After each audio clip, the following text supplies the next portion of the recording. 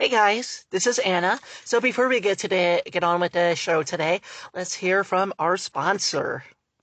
Hey everybody, this is the Ramblings of a Transgender Christian Podcast. I am your host, Anna Hudak. Sorry for the dark lighting. Unfortunately, this is the best I can get it right now. Quite cloudy out. But I think it's light enough, that you can kind of see what's going on. But yeah, had to get it done now. So, anyway, yeah, sorry, I am pretty low energy again today. Quite tired. Not been getting much sleep, but we're gonna get through this, baby. We're gonna get this all done, and it's gonna be fire. What can you say?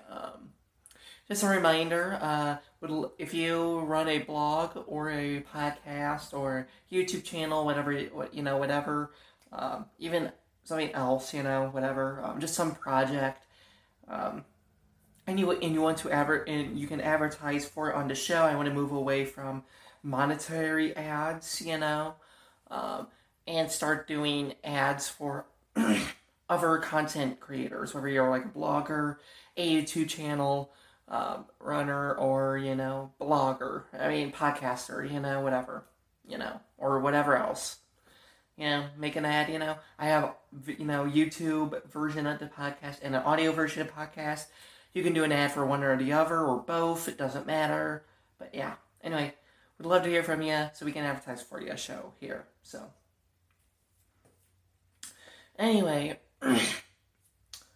moving on with today's shit. So we are continuing our series on socialism and the churches.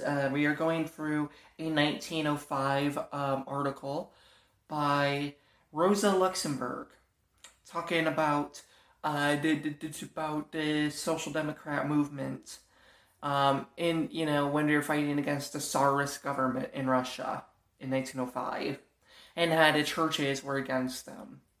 And I think that, so we are going through this, talking about how it's still, so much of it applies for today, what we can learn about back then, and just learn about Christianity and its relation to power in general. So we are on part 2 today. Of course, you can find the link to this article in the YouTube description or the show notes, depending whether you're listening or watching this on YouTube, or listening to this on some podcast app.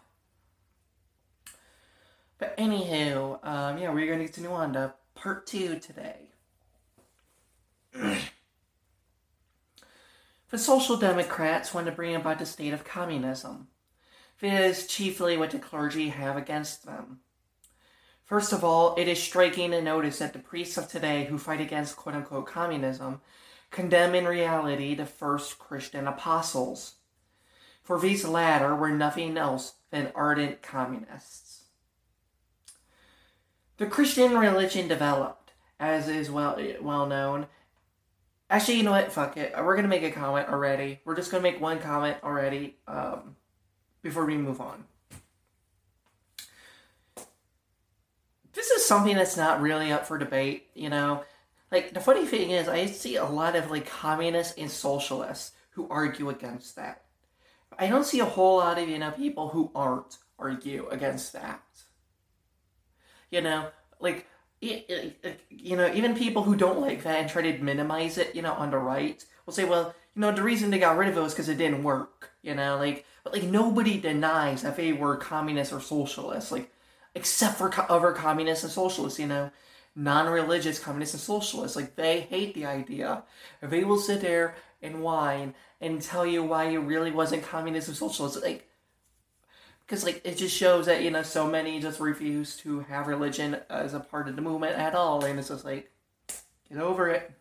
It's just amazing to me that it's, non-religious socialists and communists, other communists and socialists who hate the notion that the first Christians were communists the most. They actually despise it.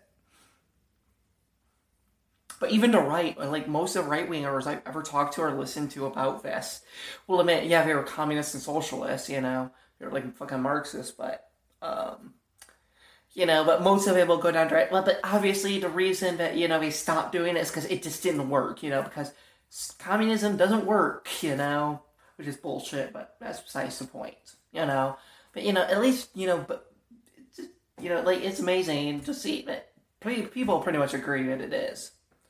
And, even my dad, who's a hardcore libertarian,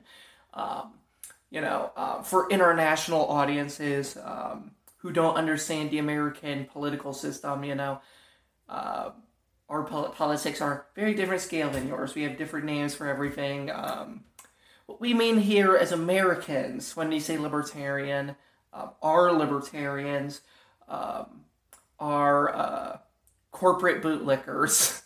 I mean, these are complete fucking nut jobs who believe that either there should be next to no government or literally no government. And instead corporations should rule everything. For the ultimate comic book villains, corporations should run the earth, They look at, The Outer Worlds, that video game, and see that as a good thing. They see that, like, look at that and, like, yeah, what's wrong with it? That's, for me, that's heaven, man. For the motherfuckers who don't think that there's anything wrong with cyberpunk. Don't get me wrong, I'm strawmanning a little bit, they would all, we'd all be aghast, at the notion that, they think cyberpunk, is a great set, grades, and Outer Worlds is great because they'd be like, but corporations would never do that, you see? Because corporations have your best interest in mind because they need your money, and they can't do, if they're not going to get your money if you're beating them, treating them horribly, if we're treating our own employees horribly, and if they do, it's crony capitalism. That's what these libertarian motherfuckers believe and they push. So it's fucking insane. I mean, these guys are just beyond fucking insane. And my dad is a hardcore libertarian he's actually kind of weird. Like, he's not really libertarian. Like, he has a lot of libertarian beliefs. Same time, he doesn't believe that corporations, are best serving everything. So, like, he's kind of libertarian, but he's not quite. Like, libertarian is the best term that applies to him, the best one, but he hates corporations as well, so. But yeah, I mean, he's basically libertarian. And even he agrees that, like, socialism, communism, that they were communists, back then. Now, my dad is actually different, though. Like, he doesn't believe that, that they stopped doing it because it doesn't work. He believes it did work. And that, he would be, that what they did was, like, the one true socialism, you see.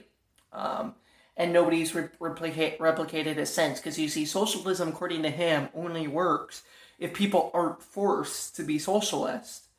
Because that's how things work. You see, like, capitalism, we're not, obviously, not forced to be capitalists, you see. That's why capitalism works so great, because, you can just opt in or opt out of capitalism, you see. Yeah, isn't it amazing how these people, even, like, I know other people who are like my dad, who are like, well, that's the one true socialism, it was completely voluntary. They all believe that's a great thing, but, the idea that you should be able to opt out of capitalism, nah, bruh, that's a little too far, Or even if they are that way, say, yeah, you should be able to. They can't explain how you're supposed to be able to do that. It's the great flaw, man. Capitalist brain is something, man. Capitalist brain is something. Anyway, moving on. The Christian religion developed as it was well known in ancient Rome, in the period of the decline of the empire, which was formerly rich and powerful, comprising the countries which today are Italy and Spain, part of France, part of Turkey, Palestine, and other territories. The state of Rome at the time of birth of Jesus Christ much resembled that of Tsarist Russia. On one side there lived a handful of rich people in idleness, enjoying luxury and every pleasure. On the other side was an enormous mass of people rotting in poverty. Above all, a despotic government, resting on violence and corruption, exerted a vile oppression. The whole Roman Empire was plunged into complete disorder, ringed around by threatening external foes. The unbridled soldiery in power practiced its cruelties on the wretched populace. The countryside was deserted. The land lay waste. The cities, and especially Rome, the capital, were filled with poverty-stricken, who raised their eyes full of hate to the palaces of the rich. The people were without bread, without shelter, without clothing, without hope, and without the possibility of emerging from their poverty.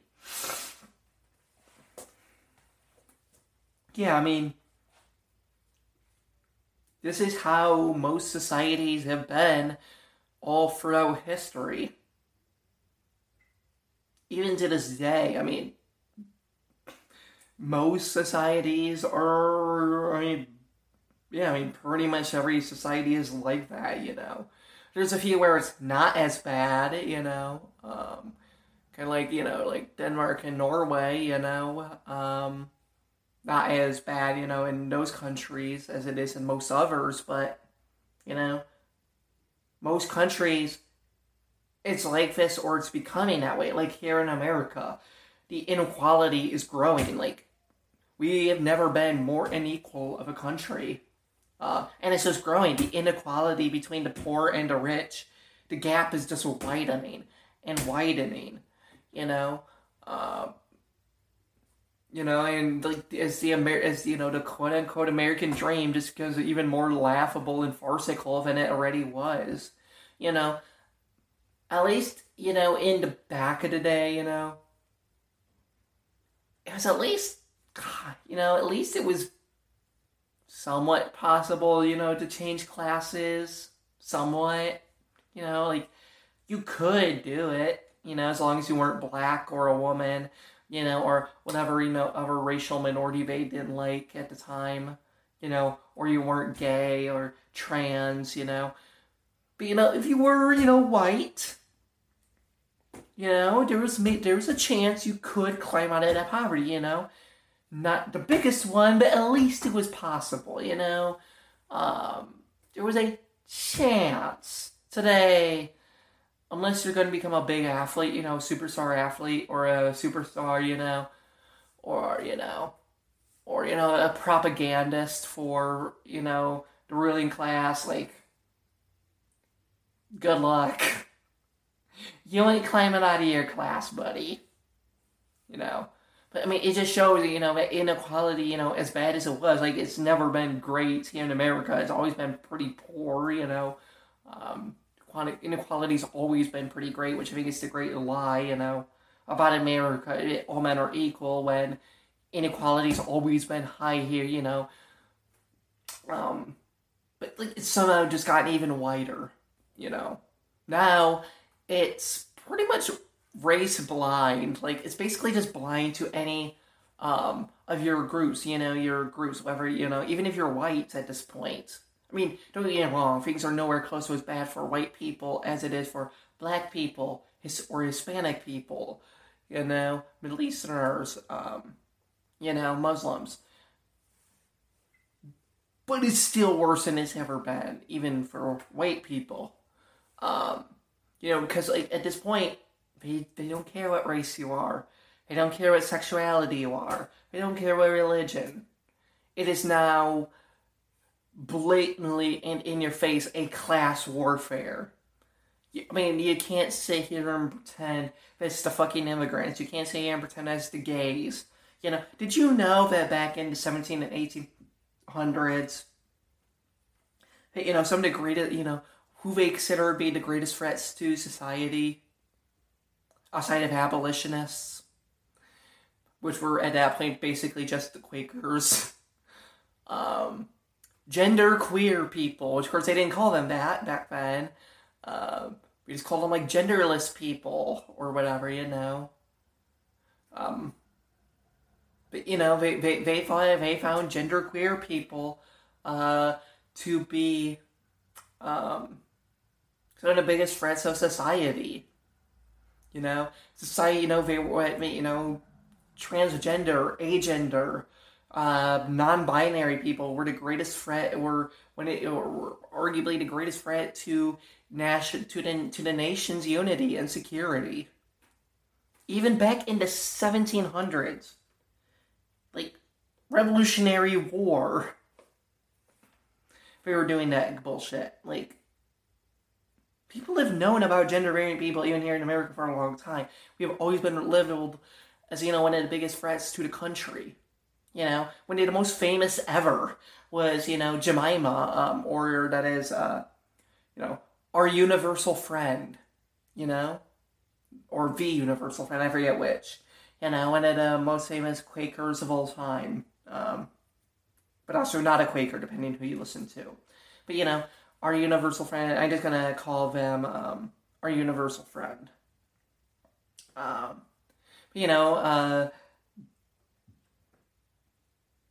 They were genderless. And they were seen as a major threat to the country. And this was back in the 1800s even, So it's just like, and like today, you can't really, sure, we're still trying to blame it, say like, oh, your problem is with, those trannies, or those immigrants, or the Jews, we're still trying to get away with it, but I think it's becoming more and more obvious and hard to not notice that this is a class conflict at the end of the day. But yeah, because the inequality is just growing too big. Sure, it affects more groups, harder than others, but it's, it's not like it's discriminating based off of necessarily discriminating, at least too focused on discriminating based on race or sex or anything like that anymore. It's not just, fuck you, we need money. We don't care who you are. You can rot in poorness, you can rot on the streets. And, and that's how it is, in pretty much every country, and if it's not, it's quickly heading that way. So, it's like, I think that, so it's just like, 2,000 years, nothing has changed, friends. So much has changed, and yet nothing at all in 2,000 years. We may have tablets and computers now, high-speed internet, satellite radio, cars, guns, video games, but yet our societies are run and look almost the exact fucking same as they did back then.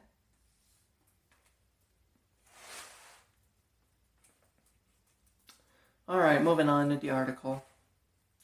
There's only one difference between Rome in her decadence and the Empire of the Tsars. Rome knew nothing of capitalism. Heavy industry did not exist there. At that time, slavery was the accepted order of things in Rome. Noble families, the rich, the financiers, satisfied all by their needs by putting to work the slaves which war had supplied them. In the course of time, these rich people had laid hands on nearly all the provinces of Italy by stripping the Roman peasantry of their land.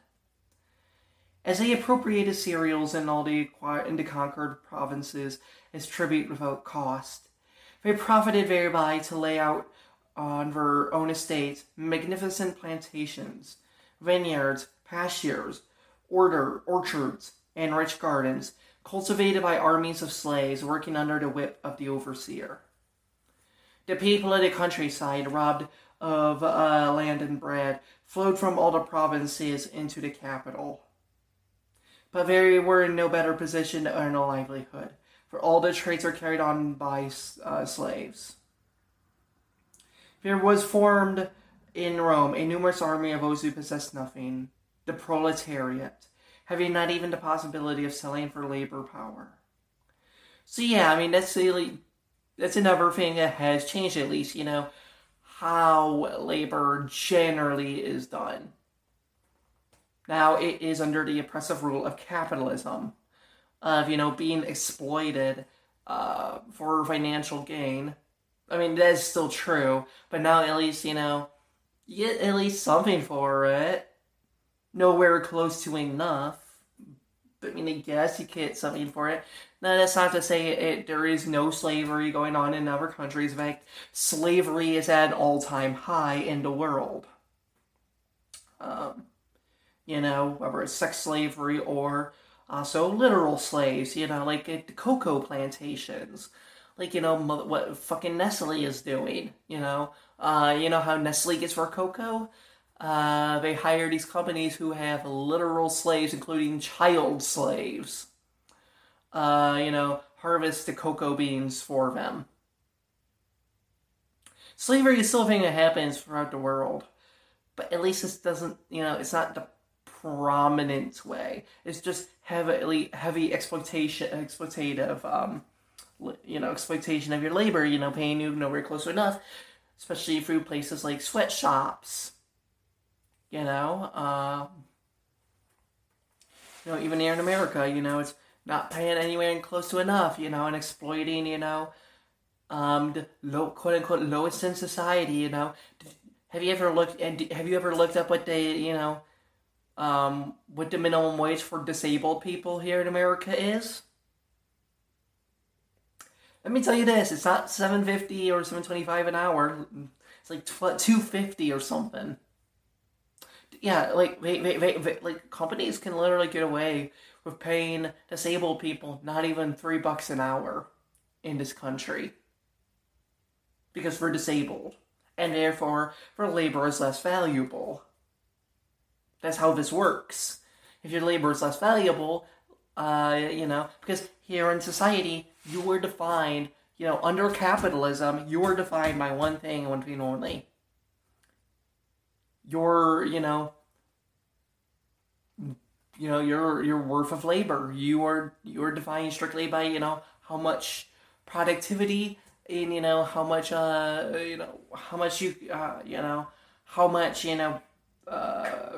money you can create for your company, you could bring in. That's all that matters. And, yeah, it's, that's how it goes. And disabled people, their labor worth is deemed to be next to nothing. It just shows how capitalism doesn't work for anyone. It's fucking despicable, man.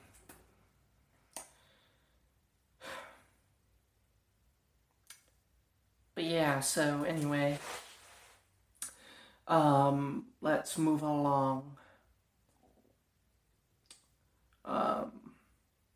Where were we? This proletariat coming from the countryside could not therefore be absorbed by industrial enterprises as is the case today. They became victims of hopeless poverty and reduced to beggary. This numerous popular mass, starving without work, crowding the suburbs and open spaces and streets of Rome, counted a permanent danger to the government and the possessing classes. Therefore, the government found itself compelled in its own interest to relieve the poverty. From time to time, it distributed to the proletariat corn and other foodstuffs stored in the warehouses of the state. Further, to make the people forget their hardships, it offered them free circus shows.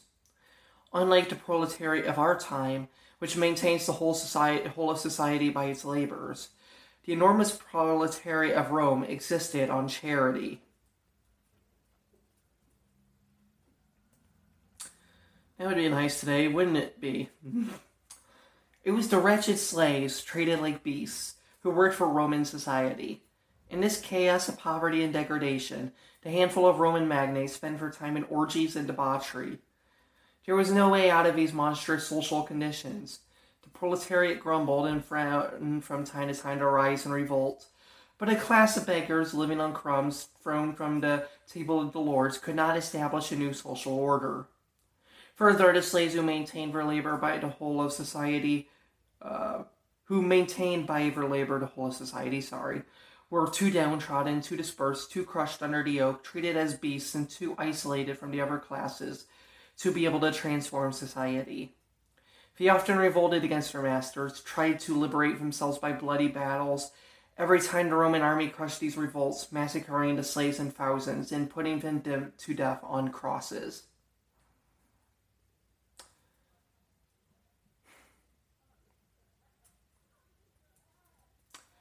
Yeah, back then, you just didn't have any hope. You couldn't fight back. They had you way too under your thumb. And for a long time we've kind of gotten away from that, where it was possible, but we are seeing that it's quickly going not that way. I mean, look in China right now. Just the mass surveillance state they have, for social credit score system.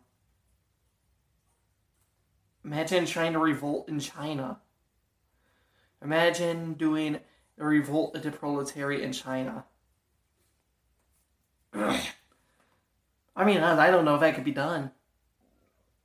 I don't think, I genuinely have been thinking about this for a while now.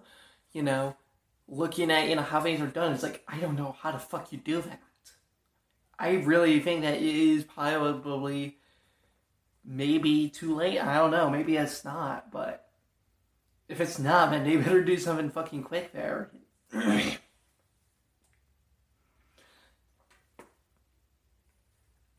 And even here in America, we're quickly heading that way.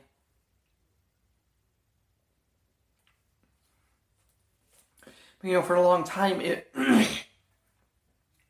sorry, but it's stuck in my throat. It was possible for, the average person to rise up.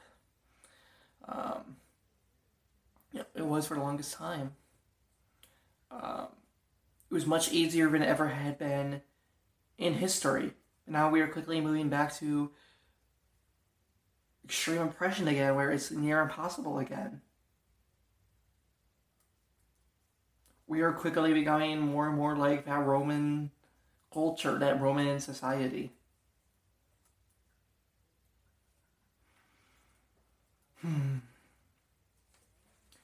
Anywho, moving along. Let's see. In this crumbling society, where there exists in no way out of our tragic situation for the people, no hope for a better life, the wretched turn to heaven to seek salvation there. The Christian religion appeared to these unhappy beings as a lifebelt, a consolation and an encouragement, and became, right from the beginning, the religion of the Roman proletarians. In conformity with the material position of the men belonging to this class, the first Christians put forward the demand for property in common, communism. What could be more natural? The people lacked the means of substance and were dying of poverty. A religion which defended the people demanded that the rich would share with the poor the riches which ought to belong to all, and not to a handful of privileged people. A religion that preached the equality of all men would have great success. However, this had nothing in common with the demand at which the Social Democrats put forward today, with a view to making into common property the instruments of work, the means of production, in order that all humanity may work and live in harmonious unity. Yeah, as you can see, the first Christians, what they did was something that was beyond revolutionary. Common property. All property in common. This in an age where only the rich and the powerful had land, had property.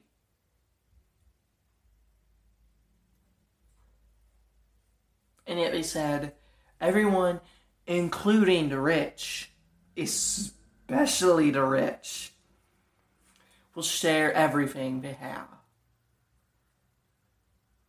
You will share your resources. That's how it worked.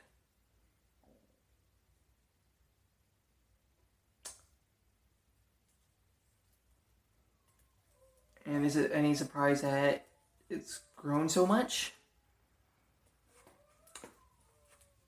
Anyway, continuing on.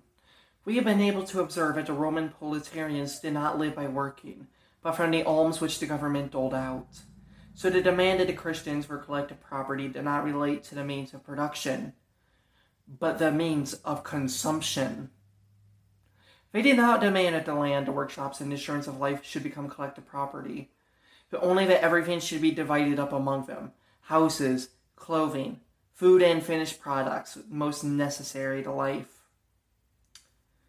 The Christian communists took good care not to inquire into the origin of these riches. The work of production always fell upon the slaves. The Christian people desired that only those who possessed the wealth should embrace the Christian religion, and should make for riches common property, in order that all may enjoy the good things in equality and fraternity. So understand, society was built so differently back then that what they weren't fighting for was the means of production. They weren't fighting, to be, for, the workers to be in control of the company, for like worker co-ops, or for things like that, for for the land to be doled out, necessarily, that kind of was everything, that was, it was basically, they wanted houses, they needed shelter, food, clothing. The demand of these communists is quite different from the communists of today. They had different demands, but at the end of the day, we are still fighting, both of us, for sharing property, holding property in common.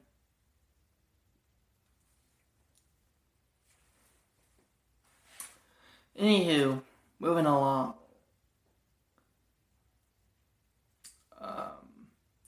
It was indeed in this way that the first Christian communities were organized. A contemporary wrote, "These do not believe in fortunes, but they preach collective property, and no one among them possesses more than the others. He who wishes to enter their order is obliged to put his fortune into their common property. That is why there is among them neither poverty nor luxury, all possessing all in common, like brothers. They do not live in a city apart, but in each they have houses for themselves. If any strangers belonging to the religion come there, they share their property with them, and they can benefit from it as if it their own. Those people, even if previously unknown to each other, welcome one another, and their relations are very friendly. When traveling, they carry nothing but a weapon for defense against robbers. In each city they have a steward, who distributes clothing and food to the travelers. Trade does not exist among them. However, if the members offers to another some object which he needs, he receives some other objects in exchange. But each can demand what he needs, even if he can give nothing in exchange." We read in the Acts of the Apostles, chapter 4, chapter 4, verses 32, 34, and 35. The following description of the first community of Jerusalem. No one regarded as being his what belonged to him. Everything was in common. Those who possessed lands or houses, after having sold them, brought the proceeds and laid them at the feet of the apostles. And to each was distributed according to his needs. In 1780, the German historian Vogel wrote nearly the same about the first Christians. According to the rule, every Christian had the right to the property of all the members of the community. In the case of want, he could demand that the richer members should divide their fortune with him according to his needs. Every Christian could make use of the property of his brothers. The Christians who possessed anything had not the right to refuse that his brothers should use it. Okay, so I want to comment on something. What is something that is commonly said today, at least among modern evangelicals here in America, about the rich? but it is immoral for us to demand more of the rich, you know. Pull yourself by the bootstraps, you know. They believe that it is evil and it is immoral to, demand from the rich, for the poor to demand more from the rich, They say that it is immoral, disgusting, entitlement. And yet that's what they did. That's literally what the first Christians did. They literally said, hey, I demand that those rich people give me some food, give me some clothing. I have none. And you know what the first Christian said? Hey, you, rich dude, pay up, motherfucker. That's how it worked. Clearly, the apostles, the 12 apostles, Matthew, Mark, Luke, John, not those guys, but I forget their names, there was like Peter, there was like John, there was like Matthias, there was Levi, all their names, but, very clearly didn't think that was entitlement. They clearly didn't think that was, that, these people just needed to pull themselves up by the bootstraps. So where did this theology come from? Kind of interesting. Kind of interesting how modern evangelicals have absolutely nothing in common with the original apostles. Because I'm just saying, it's pretty obvious that the apostles wouldn't exactly share much theology in terms of, economics with modern evangelicals. They certainly didn't see it as just entitlements or immoral to the demand of the rich. They clearly saw it as the rich's obligation to give whatever the fuck they had to the poor. So yeah, tax the rich, motherfuckers. And that's not going anywhere close to enough. Oh, by the way, did you see, I know that by the time, the public, the most of you are listening to this, but remember, if you support for just $1 on Patreon, you can hear Thursday episodes a week early. So, but, for the one of you who has the Patreon feed, did you see just a few days, well, for you a few days ago, but for me it was just the night before, when AOC showed up at the gala with the tax the rich dress? Fucking beautiful, man. Fucking beautiful. But that's a good starter. That is a very good, for starts. Doesn't go enough, but it's a very good starters. And congrats to AOC for having the guts to do that. True fucking hero, man. Anyway, yeah, it's just amazing how evangelicals, their view is so radically different than, the original apostles. Obviously, this is not a debate. Anywho, where were we? Okay, anyway, so, thus, the Christian who had no house could demand from him who had 2 or 3 to take him in. The owner kept only his own house to himself. But because at a community of enjoyment of goods, housing and accommodation had to be given to him who had none. Money was placed in a common chest, and a member of the society, specifically appointed for this purpose, divided the collective fortune among all. But this was not all. Among the early Christians, communism was pressed so far that they took for meals in common. You can read about that in Acts as well. For family life was therefore done away with. All the Christian families in one city lived together, like one single large family. Yeah, because in Christ, we are one big family. That's who we are in Christ. So why should they live any differently?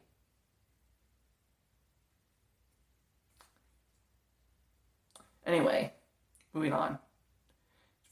Final paragraph. To finish, let us add that certain priests attacked the Social Democrats on the ground that we are for the community of women. Obviously, this is simply a huge lie arising from the ignorance or the anger of the clergy. The Social Democrats consider that a shameful and bestial distortion of marriage. And yet this comment was usual among the first Christians. Honestly, I tried to study as much as I could on what she was talking about here. I I don't understand what she was already saying here, so I can't really comment on this. I don't understand what's being said here, so I've done the research. I still can't figure it out. So anyway, that's everything we really have for today. Thank you all for listening. Next week, part 3 of that article we'll be going over. So yeah, I hope you join me then. So anyway, hope you all have a wonderful day. Peace.